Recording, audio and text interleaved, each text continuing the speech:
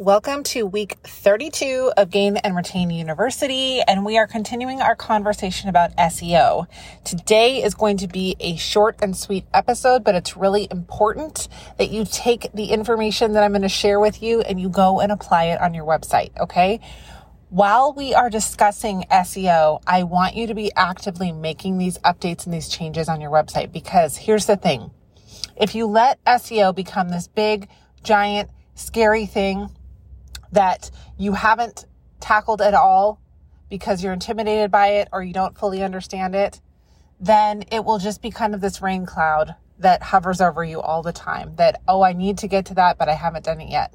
But if you update your website as we're talking about it during this program, and then you continue to utilize those practices as you add new products and services and pages to your website, then it will just be kind of part of your normal workflow, right? And then it just becomes easy and maybe not fun, but part of what you do on a regular basis.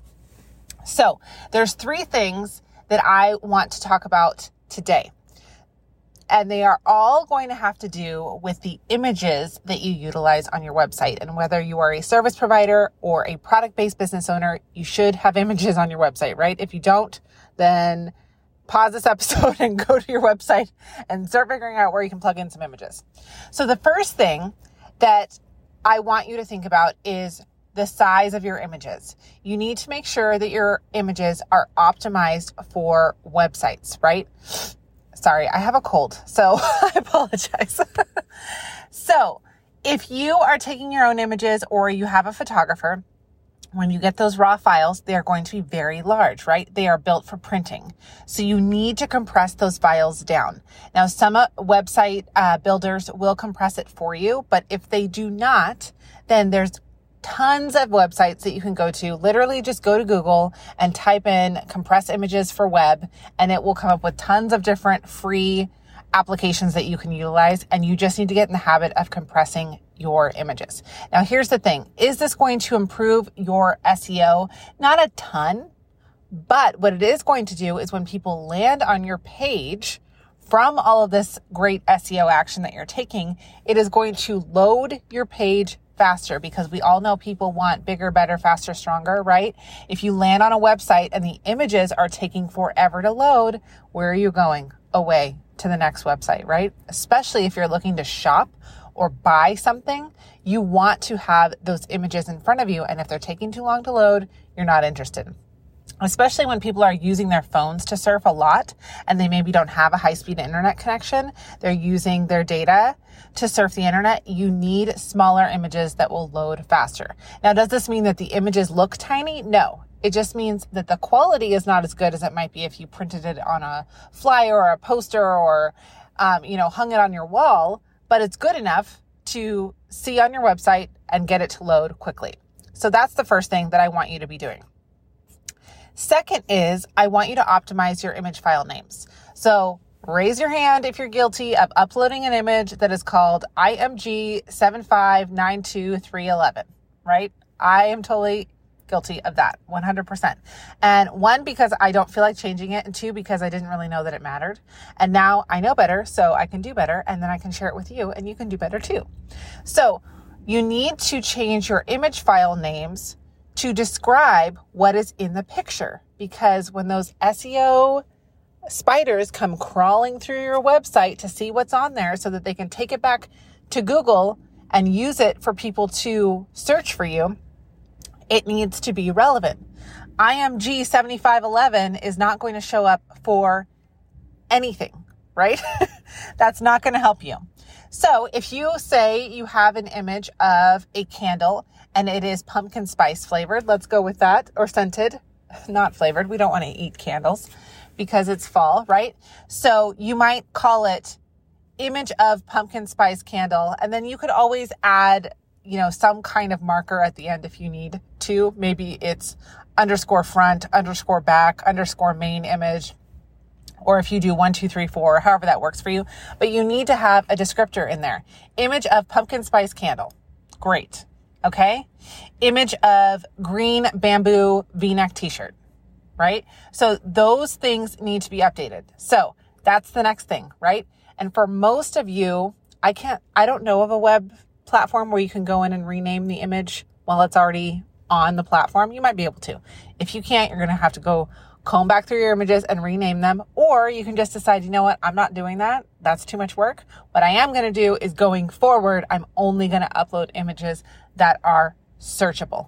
And this includes your header images, even if it's a picture of you. You could, it's in your About Me section, write image of Jessica Guzikowski, right? Because if somebody is searching for you, you want that to pop up, right?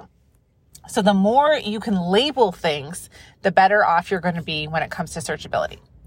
Now, the last thing I want you to do is use alt tags. I'm sure you've seen this. Every web platform has it, and it has a little section when you upload an image that says use alternative text, right? So without alternative text, search engines can't index your image content accurately, right? They use the alternative text to effectively take your image and basically describe it to its own search engine so that somebody can come in and find it.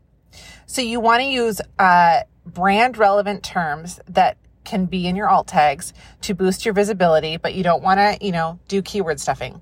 So this is very keyword heavy, right? So we talked last week about different keywords that you can use in your SEO, right? For product descriptions and other things. And this is what you want to do here as well. Again, no keyword stuffing, but in alternative text, describe the image, describe your brand that's relevant. Anything that would be relevant to this image, put it in there. 10 to 15 alt text tags are perfect. If you're familiar with Etsy and using keywords in Etsy, it's very similar to that. And you can use that same strategy that we talked about last week with going to Pinterest and typing something in. Say you have a fall floral arrangement, you could type that in and see what people are searching for, and then use that to inform your decision on your alt tags. This one, I do want you to go through. All your products and or services, go through and add alt tags to your images. It's worth the time. It's 100% worth the time. Okay. Start with your bestseller. Start with the one that you want to sell the most, right? Your best-selling product or the one you want to sell the most if they're not the same. Hopefully they are the same, but if they're not, then do both, right? So that is what I want you to do this week. Those 3 things, okay? Once you're done listening to this episode, you need to go and start resizing your images if they are not already resized the way they need to be. And very easy way to test that is to just go outside, disconnect from your Wi-Fi, go to your website and see how quickly everything loads. If it loads fast, great. If it doesn't load fast, if it's like taking, 10, 15, 20 seconds to load an image, that's not fast enough. And you need to go and resize those images. Then I want you to go and either start working on the images that you already have to optimize those file names, or just make sure that going forward, you are going to do that. Before you import new images to your website, rename them to names that have to do with the image. And then lastly, I want you to start working on your alt tags. Okay. If you have questions about this or you want to talk more, just send me a DM on Instagram. I'm happy to chat about it. I am not going to promise to be an expert, but I am going to promise to share with you what has worked for me. And that's really what it's all about, right? Testing, trying, seeing what works, but doing the best that we can to optimize the performance of our website so that we are doing less work and making more money. All right. I hope you have a great rest of your day. Thank you so much for being here. I appreciate you tremendously, and I will see you right back here next Friday.